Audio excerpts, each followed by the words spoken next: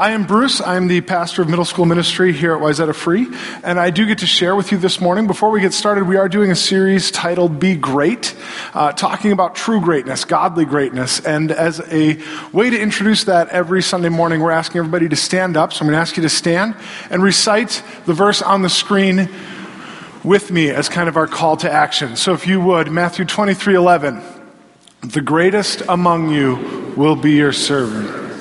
Let me pray. Father God, that is our prayer this morning.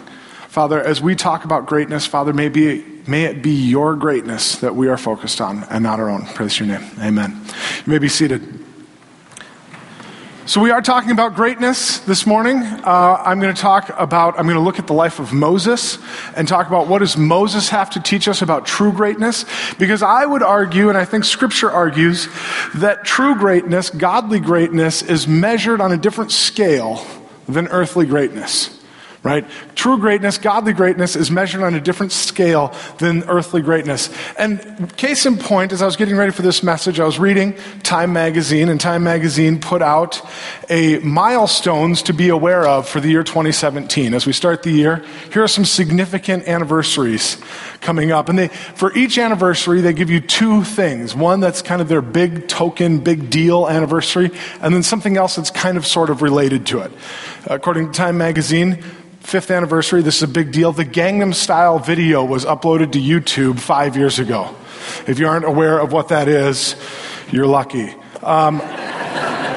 Also in style, this is the sub point, May 7th marks the 80th anniversary of Ray-Ban sunglasses. These are things that go ahead and get out your calendar, I'll wait. You might want to take note. Here's one on a more 20th anniversary of Princess Diana's passing. 20 years ago, August 31st, 1997. For those of us that were around then, we remember that. Also 20 years ago, also in World-Changing Women, January 23rd, 20 years ago, Madeleine Albright became the first woman to be U.S. Secretary of State. Also 20 years ago in World-Changing Women. And it goes on, the 30th anniversary of AIDS drug, AZT. 60th anniversary of integration at Little Rock Central High School. 80th anniversary of the Golden Gate Bridge. 100th anniversary of the U.S. entering World War I. 125th anniversary of Walt Whitman's death. 500th anniversary of Martin Luther. What struck me as I was reading it, I was going, these are interesting, these are fascinating, is when I got to Martin Luther, and then the sub-point under Martin Luther, also in faith. Mother Teresa died 20 years ago on September 5th, sub-point under Martin Luther. What struck me is it was less than a week after whose death? Princess Diana. And I remember when Princess Diana died and the turmoil and the chaos and the hubbub and all the people. I don't remember less than a week later Mother Teresa's death. And largely that's because, as Time Magazine showed me or reminded me, earthly greatness is measured on a different scale than spiritual greatness, than godly greatness. So I want to talk a little bit about what does it mean to be great in God's eyes, not just the earth's eyes.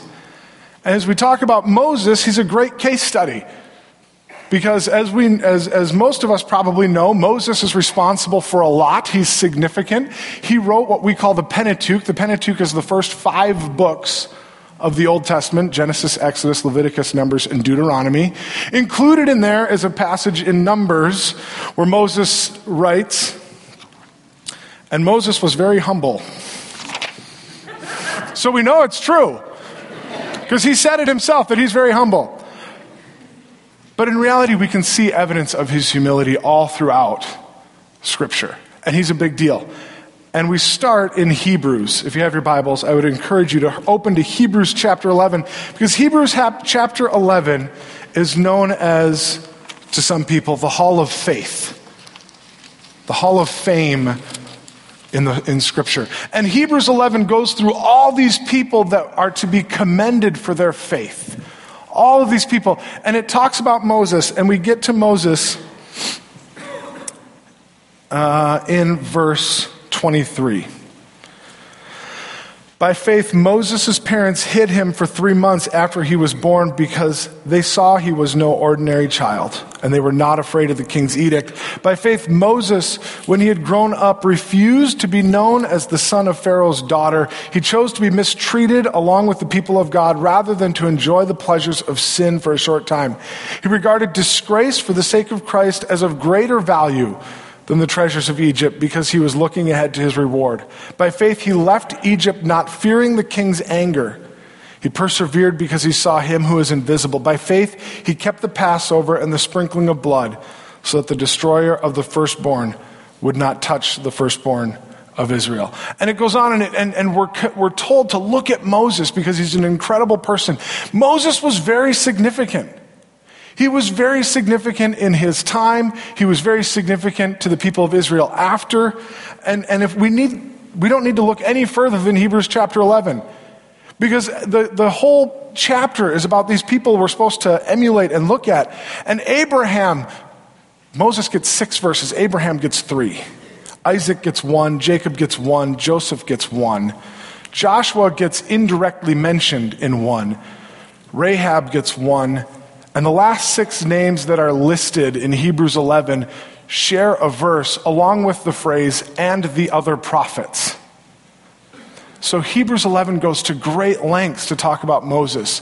And oh yeah, there were these other people as well. Because Moses is a big deal. He was significant for the people of Israel. All throughout the New Testament, we read about the book of Moses. When they're referencing the Old Testament, it's the book of Moses, the law of Moses. It's not Abraham, it's not David, it's not Samuel, it's Moses. They were all big deals. Samuel was a big deal. David was a king, big deal. Moses was significant. When Jesus is transfigured in front of his disciples, it's Moses that the other disciples see with Elijah, not Abraham. Moses is a big deal. And for good reason, he's focused on. He led the people of Israel. He received God's law. He took them out of Egypt and organized them as a nation. He led them. His birth was significant. He was literally in a class by himself because all the other boys his age had been killed. Moses was a big deal. If anybody had reason to sit there in front of the people and go, I'm Moses. I'm a big deal. It was him. So I want to do a quick study of the life of Moses, and we know most of the story, right? We know how he was born. We know that anybody who's watched Disney's The Prince of Egypt has a basic understanding of the story of Moses. He was born when Pharaoh was all concerned about the people of Israel becoming too numerous. There's too many of them. We need to get rid of the boys so that they can't revolt. And Moses' parents, as we already read in Hebrews, hid Moses instead. And eventually, which being a father of numerous children, I'm amazed at how long they kept Moses in the house before they thought he was a challenge to hide. You know the phrase sleeping like a baby? Horrible. You know how babies sleep? Horrible. They wake up screaming in terror constantly. But they hid him as long as they could, and then they put him in a basket, and they hide him in the Nile, and he gets picked up by Pharaoh's daughter, and he gets raised in the king's court. He is adopted as a child of Pharaoh, which means he grows up learning all about Egyptian politics and religion. He's at the cutting edge. Egypt at the time is the cutting edge for math and science. He learns all of these things. He's destined for greatness in the world's eyes. And yet, as we just read in Hebrews, he regarded disgrace for the sake of Christ as of greater value than the treasures of Egypt, because he was looking ahead to his reward. Which leads me to ask the question, why? Why would he do that? Why did Moses make that choice? Why does he reject this life of privilege? Why does he seek to go and live with his brothers? He looks around, he sees the Israelites who he knows he's a part of, he sees them being mistreated, and he seeks to go and join them. Why? Well, part of it is because for the first 40 years of his life, Moses was trying to do it himself. Moses was trying to do it himself, and we see that where he's standing out one day and he sees an Egyptian persecuting, hurting punishing an Israelite, and Moses rises up in his own strength, in his own anger, and he strikes down the Egyptian and hides the body in the desert. And he thinks nobody has noticed this. And then a few days later, he sees two Israelites arguing, and he goes, "Hey guys, why are you fighting? Come on, let's live together in peace. It's us versus them, not us versus each other." And they go, "What are you going to do? Kill us too?" And Moses then knows that his sin will find him out, and he responds by running. Because Moses, for the first 40 years, was trying to do it himself. He saw his own greatness and was trying to do it himself. And so he flees. And he flees, and he's hiding in the backwaters of the desert. He's in the wilderness. He takes a lowly job as a shepherd. He spends 40 more years raising his family and living as a nobody. Because I think in those 80 years, Moses needed to learn a couple of things. Number one, he needed to learn that God is who God says he is. And if that's true, if God is who he says he is, then I am who God says I am. No more, no less. If God is who he says he is, then I am who God says I am. And I read this quote by D.L. Moody, and I think it fits. Moses spent 40 years thinking he was somebody.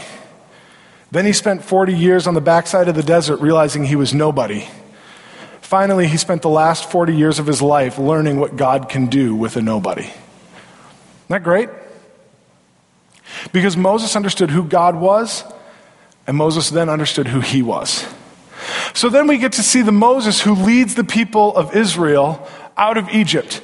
And he's set up very specifically to do this job, right? All of that training, all of that greatness, God had destined him for something, and he's set up to do this job. And he's seen as a prophet in the Bible. In Exodus, we see Moses' first encounter with God is at the burning bush.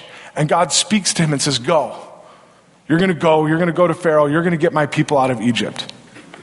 And so Moses does eventually go and speak truth not only to Pharaoh, but to the people of Israel. He is the voice of God to the people of Israel. God speaks through him. He is a prophet.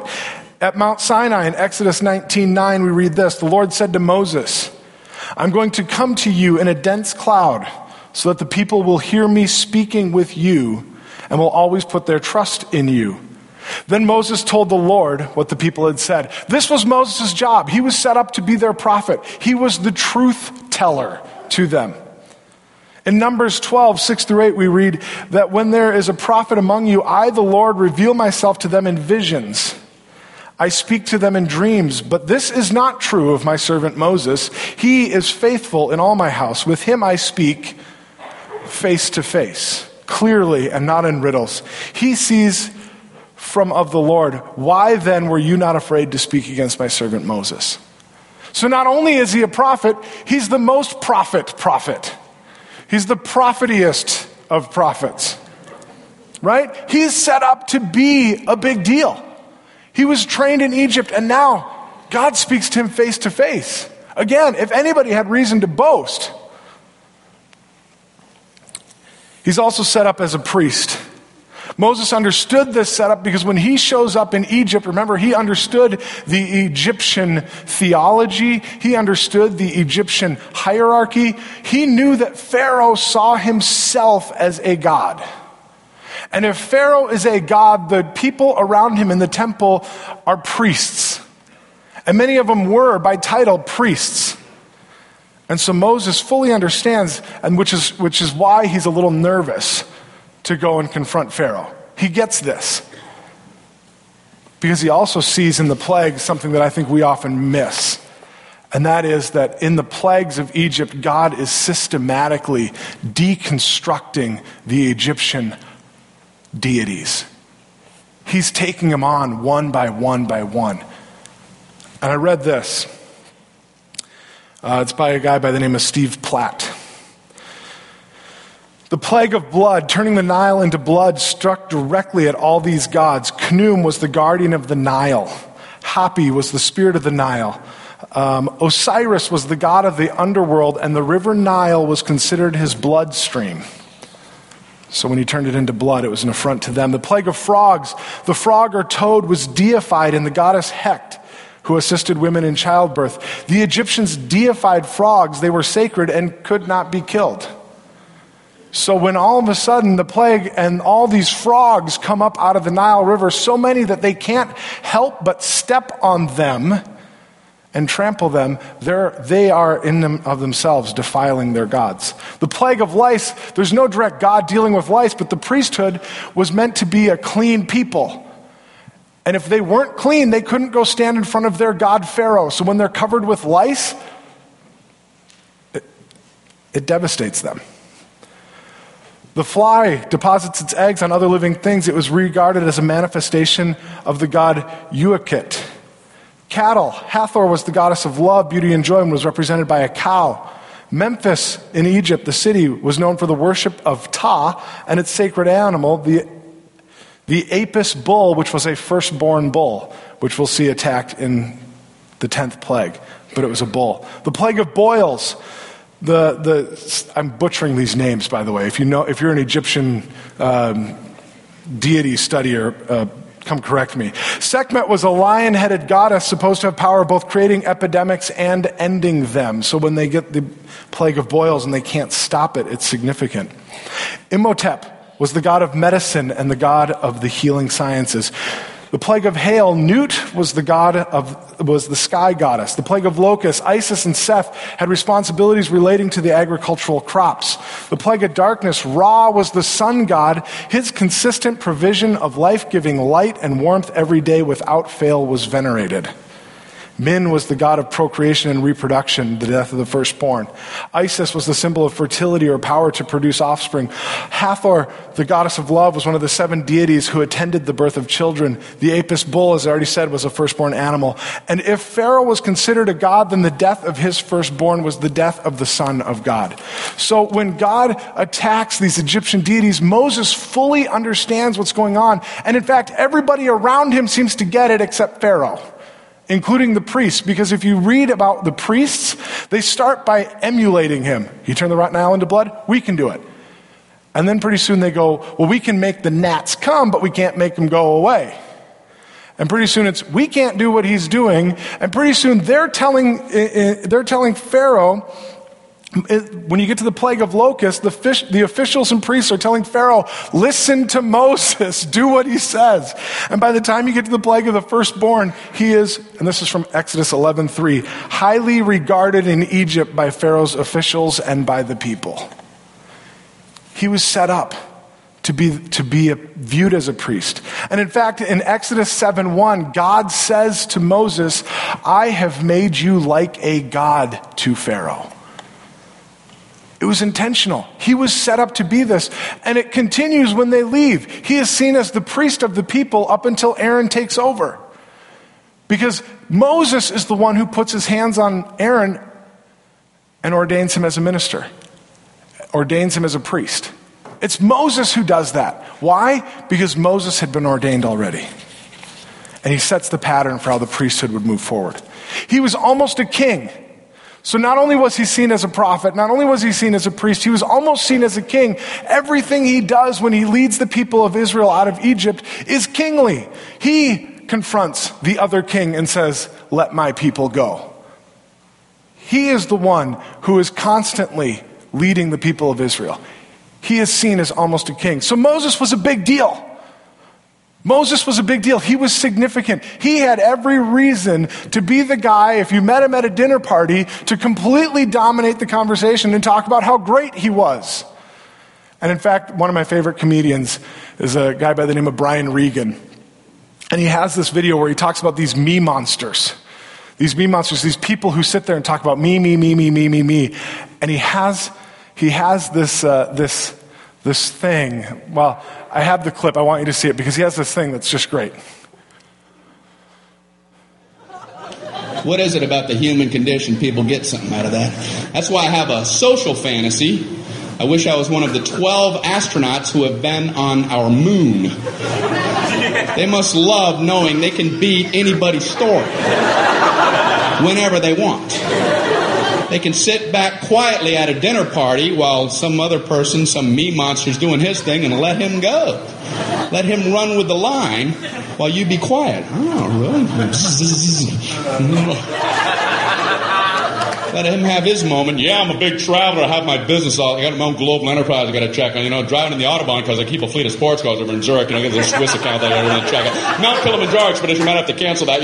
Runways in Aspen are a lot shorter the first time you go in there. The Pacific Rim Company, we're going to try to take that over. Global enterprise.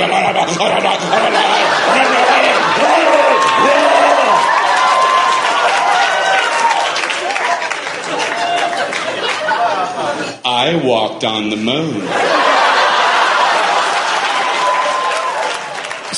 So here's Moses. Moses has the ability at any time to sit there and go, I led the people of Israel. I confronted Pharaoh. I did this. I did that. I spoke face to face with God. What have you done? He had that ability, and yet he chose not to often, because here's the true secret to Moses' greatness. Moses knew who else was truly great. After 80 years, he had finally caught on that it wasn't him, it wasn't Pharaoh, it was God. And so Moses had learned, in short, humility, which is why he can sit there and say, humility is a big deal. And why we can read that he was a very humble man. Because he knew that his true greatness was in his relationship with God, not in any of the things he had done. True greatness comes from what is your relationship with God, not in what have you accomplished for God, but rather where are you in relationship with God. And so I want to talk about some lessons on humility from the life of Moses. And so I have 5 of them for you this morning. 5 lessons on humility from the life of Moses. Number 1, Moses valued prayer. Moses prayed, and he prayed a lot. Exodus 32:11, Exodus 32:31, Numbers 11, Numbers 12, Numbers 14, Numbers 21. All are instances where Moses is recorded as praying, and there are more that I didn't have space to list, and there are times where he wasn't recorded where I'm sure he was praying. And what's interesting about all of those is all of those are times where he was praying for the people he was leading, not himself. He was praying for the people he was leading, even though they were confronting him, even though they were complaining against him, even though they were arguing with him, and at times trying to usurp him, he was still praying for them. Moses valued prayer. I read a book called Cat and Dog Theology, and it has a great analogy. I have a cat. Anybody who has a cat knows this to be true. My cat looks at the world and says, you feed me, you provide a place for me to sleep, you keep me warm and safe, you take care of me, I must be God. And a dog looks at the world and says, you feed me, you take care of me, you provide me a place to stay and keep me warm, you must be God. So let me ask you this, when it comes to prayer, do you pray like a cat or do you pray like a dog? Is your prayer focus on yourself or is your prayer focus on God? Where do you pray? How often do you pray? And these aren't things that we measure and sit there and check off checklists and say, okay, I prayed enough, I did this enough. But rather the question is, like Moses, are you a person who's willing to pray for the people that annoy you the most? How would you define your prayer life right now? Is prayer something that you value? Is prayer something you're humble enough to admit you need? If so, we have a prayer ministry. We have people who will be up here after the service who would love to pray with you. We have Gateway, where there's a place that you can go and be prayed over that we talked about last week. Prayer is a big deal. Are you willing to admit you need it? Moses, number 1, was humble enough to admit he needed prayer. Number 2, we see the humility of Moses in how he responded to sin. More specifically, in the difference in how he responded to sin when he was a young man and much later on. When he first sinned, that is recorded. He sinned multiple times before this. But when he murders the Egyptian, how does he respond? He tries to hide it. He tries to take care of it himself. And then when that doesn't work, he runs away. How often do we do that? Where we make a mistake, we do something, and our response is, I'm going to hide it. And when I find out I can't hide it, I'm going to run away from it. And later on, we see Moses where God tells him, and the people are complaining, the people are belligerent, and the people are mad, and he several times Moses turns to God and goes, God, these aren't my people. I didn't give birth to them. Why do I have to deal with them? And God says, here's what you're going to do. Go down, speak to the rock, and water will come forth. And Moses, in his anger, goes down and strikes the rock with his staff. And it's enough to disqualify him from ever entering the promised land. So Moses has once again sinned, and sinned publicly, and sinned in a big way. And you know how he responds? By moving forward. By moving forward in his relationship with God. And even after he sins, we find him time and time again getting on his knees and praying, not for himself, but for the people of Israel. Specifically, we read in Numbers 27, which is after he has struck the rock by a good ways. Numbers 27, verses 12 through 17. Then the Lord said to Moses, go up this mountain in the Abarim range and see the land I will give the Israelites. After you have seen it, you too will be gathered to your people as your brother Aaron was. For when the community rebelled at the waters in the desert of Zin, both of you disobeyed my command to honor me as holy before their eyes. These were the waters of Meribah, Kadesh, in the desert of Zin. Moses said to the Lord, may the Lord, the God of the spirits of all humankind, appoint a man over this community to go out and come in before them, one who will lead them out and bring them in so the Lord's people will not be like sheep without a shepherd. How does Moses respond? He goes, God, if you're not going to have me leading them, please have somebody else who values you. Please have somebody else who's willing to go in front of you for them and fall on his face and pray for them. Please, God, take care of them. That's his response. So my question is this. What sin do you need to respond to today? What's a sin that in your life has gotten your relationship with God off track and you need to respond to? Or maybe it's a sin that's caused you to be in conflict with somebody around you and you need to respond to it. And you need to respond to it by going to that person.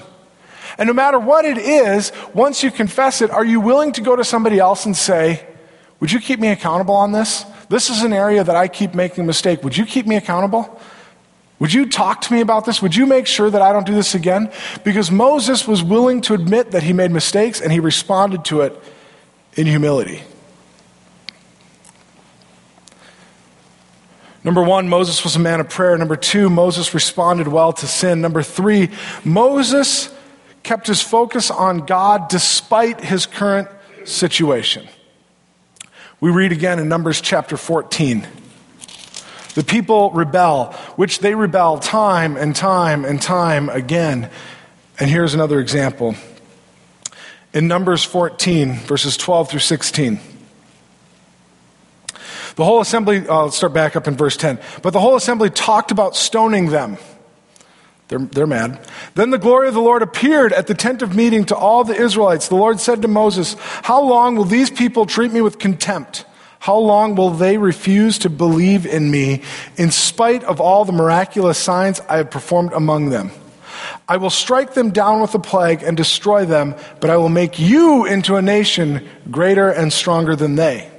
And Moses, listen to this, listen to his response. Moses said to the Lord, then the Egyptians will hear about it. By your power you brought these people up from among them, and they will tell the inhabitants of this land about it. They have already heard that you, O Lord, are with these people, and that you, O Lord, have been seen face to face, that your cloud stays over them, and that you go before them in a pillar of cloud by day and a pillar of fire by night. If you put these people to death all at one time, the nations who have heard this report about you will say, the Lord was not able to bring these people into the land he promised. Moses' concern when the people are threatening to kill him is, yeah, but God, if you kill them and make me into a great nation, other people are going to talk about it. And they're going to go, that God, he couldn't do it, couldn't get it done. his focus remained on God. And we see later on that the people do talk about it in the nations around them. In Joshua, when the spies are with Rahab, what fascinates me is they go, when we heard the Israelites were coming, we trembled because we knew what God had done when he parted the waters of the Red Sea and when he plundered the Egyptians and destroyed their army. That's why they're afraid, because they saw what God did 40 years prior. They cross the Red Sea, they rout the Egyptians, then they spend 40 years wandering in circles in the desert. Then they show up at Jericho's doors, and Jericho goes, ooh, we saw what happened 40 years ago and we're still scared. And Moses kept his focus on God. Instead of being like, yeah, you're right, God, these people are annoying. I am sick of them threatening to kill me and stone me and complaining about you and complaining about me. You want to start a new nation with me? I'm game. Let's do it. Let's start over. I'll be a great nation. That would have been my response, or it would have been tempting anyway. And Moses goes, but God, it's not about them. It's not about me. It's about you. It's all about you. And we see it again in the bronze snake where the Israelites once again rebel. And they once again turn, and God sends a plague and tells Moses, lift up a bronze snake, and anyone who looks at it will live and be able to enter the promised land. And Moses does it knowing full well already that he will never enter the promised land. He helps create a pathway for others because his focus was on God, not on himself. Again, I might not be the best person to lead the people of Israel because my temptation would have been like, oh, you mean if they die, they don't get into the promised land? Well, neither do I, so good luck. Moses doesn't do that because his focus remains on God. And by keeping his focus on God, he's able to focus on the others around him despite how they treat him. So here's my question for you. Where's your focus? Where is your focus? Are you in a current work situation or family situation? Are your brothers and sisters driving you so crazy that you can't keep your focus where it belongs? Where is your focus? And if it's not on God, what do you need to do to keep your focus on God today? What is it that you need to put in your life so that, like Moses, when you're so upset and so angry, you can turn and keep your focus on God? Where's your focus? Are you able to keep your focus off of yourself and be others focused because of your focus on God? How can you shift your focus? So number 1, Moses valued prayer. Number 2, Moses responded well to sin. Number 3, Moses kept his focus on God. And number 4, Moses knew when to give up. Again, we see this best in the way he did it poorly before and does it well later on. In Exodus chapter 3, he's standing at the burning bush, and God shows up in the burning bush and says, Moses, I'm going to send you to Egypt to get my people out of Egypt. You're going to go there. You're going to tell them to come out, and it's going to be great. And he goes, well, God, there's just a few problems with your plan here. I'm not the best speaker. I'm not a big deal anymore. You know, all these things. And one of the things he lists is his inability to speak. And God says, fine, take Moses, or take Aaron, your brother. He'll speak for you. And we see Moses at the beginning, again, still trying to rely on himself. And God says, I'm going to make you ask for help. But quickly Moses learns his lesson. Because by the time we get to Exodus 17 and the Israelites are in their first battle, and they're not ready for battle. These are not soldiers, they're slaves. They're recently freed slaves. And all of a sudden they find themselves in battle. And so God, wanting them to know exactly who's in control, has the battle play out where anytime Moses' hands are up in the air, they're winning. And when his hands come down, they're losing. And this is the first time we see Joshua, the Joshua who will take Moses' place, show up. And what's his first job? Holding up Moses' hands because they're too tired. Moses can't even hold his hands up in the air long enough. And so he goes, guys, come hold my hands up. And so Joshua comes along and holds up his hands. And we see it later on when all the people, they're finally out in the wilderness and they've finally gotten away from all the people chasing them. And all of them are coming to Moses with all of their problems. And he's getting overwhelmed. And his father-in-law, Jethro, shows up. And his father-in-law says, Moses, You can't do this by yourself. You need to stop. You need to ask for help. And Moses goes, yeah, but where are they going to go? And Jethro basically says, do you think you're the only one capable of doing this? And so God leads Moses, and they select other people to start handling the internal bickering, the internal disagreements. And all of a sudden, Moses doesn't have to do it all anymore. He's no longer getting burnt out. But he had to stop. He had to ask for help. It takes humility to ask for help. It takes humility to get to the point where you go, you know what? I can't do this by myself anymore. As much as I want to do it because I think I'm a big deal, I need to stop and say, would you help me? And as a young guy, especially, that's really hard sometimes for me to ask for help. Why? Because I can do this. I'm a young guy. I can do anything. I'm invincible. I had this... I was in college and I wanted to go to this concert, and it was several hours away from where I lived at the time. And it was a New Year's Eve concert, so it didn't end until 1 in the morning. So at 1 in the morning, I got in my 87 Chevy Nova with a 1.4 liter. And I had to make this 2.5 hour drive at 54 miles an hour because that's as fast as the car went. And I'm driving and I get in the car and I go, it's 1 in the morning. I'm exhausted. God, I need your help. I need you to keep me awake because I probably shouldn't be on the road. Now, a more mature person might have just not gotten on the road. But I said, God, keep me awake. And I get in my car and I start driving. And I literally got 2 blocks from my house. And I verbally said this out loud. I said, God, I got it from here. And I fell asleep. Within 2 blocks, I was asleep behind the wheel. I was wide awake. And then I said, God, I got it from here. Because me as a guy, I wanted to say, I can do the last 2 blocks. Where do you need to ask for help? Why is it so hard for us to ask for help? Is there a specific area in your life that you need help? We have a counseling ministry. We have a family ministry. We have an adult ministry. We would love as a church to come alongside you and help you and be the body for you. And if you can't find it here, find it someplace. Where do you need to ask for help? Be humble enough to admit you can't do it on your own. And finally, I want to talk about this, that humility does not excuse inaction. Again, we see Moses standing in front of the burning bush, and God has given him Aaron, and God has told him who he is, and God has told him he's going to go with him. And at the very end, Moses finally says, God, just send someone else. And then we see God get angry, and God say, no, Moses, I've asked you to do a job. Go do it. Humility doesn't mean we sit on the sideline. Humility doesn't mean we don't have to do anything. Humility does not allow us to be inactive. William Shedd said this, a ship in a harbor is safe, but that is not what ships are built for. And I would expand it and say a rowboat is safe in the harbor, but that's not even what a rowboat is made for. Just because you're humble doesn't allow you to stay tied to the pier. You have to do something.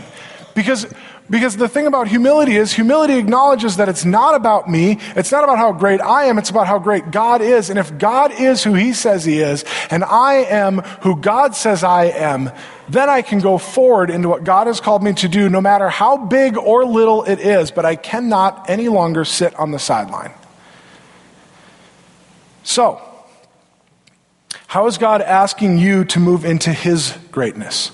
How is God asking you to take the next step to know, follow, or become like Jesus? How is God challenging you to become more like him and to step into his greatness? Would you pray with me? God, we thank you for this morning. God, we thank you for the story of the life of Moses. God, we ask that you would move us into your greatness, not in our own power, but God, move us off the sidelines in who you are. I praise your name. Amen.